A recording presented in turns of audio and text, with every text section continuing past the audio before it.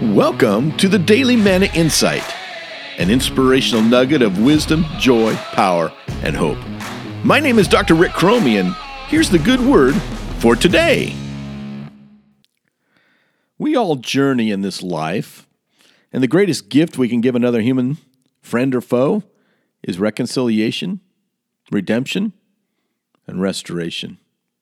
I mean, think about it. Forgiveness frees a soul, theirs and yours. Let the past be the past. We can all change, and former mistakes shouldn't discriminate, define, or deter us. Jesus said it best, quote, "Father, forgive them. Father, forgive them. It is finished." Finished indeed. This has been the Daily Manna Insight. Thank you for listening, and never forget, God loves you like crazy, and He is working.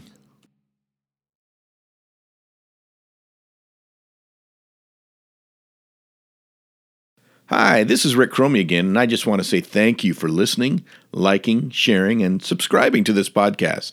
If you enjoy what you're hearing, I also hope you'll become a subscriber to the Daily Morning Insight email that features inspirational photos, quotes, history, and other resources for leaders, teachers, pastors, and parents.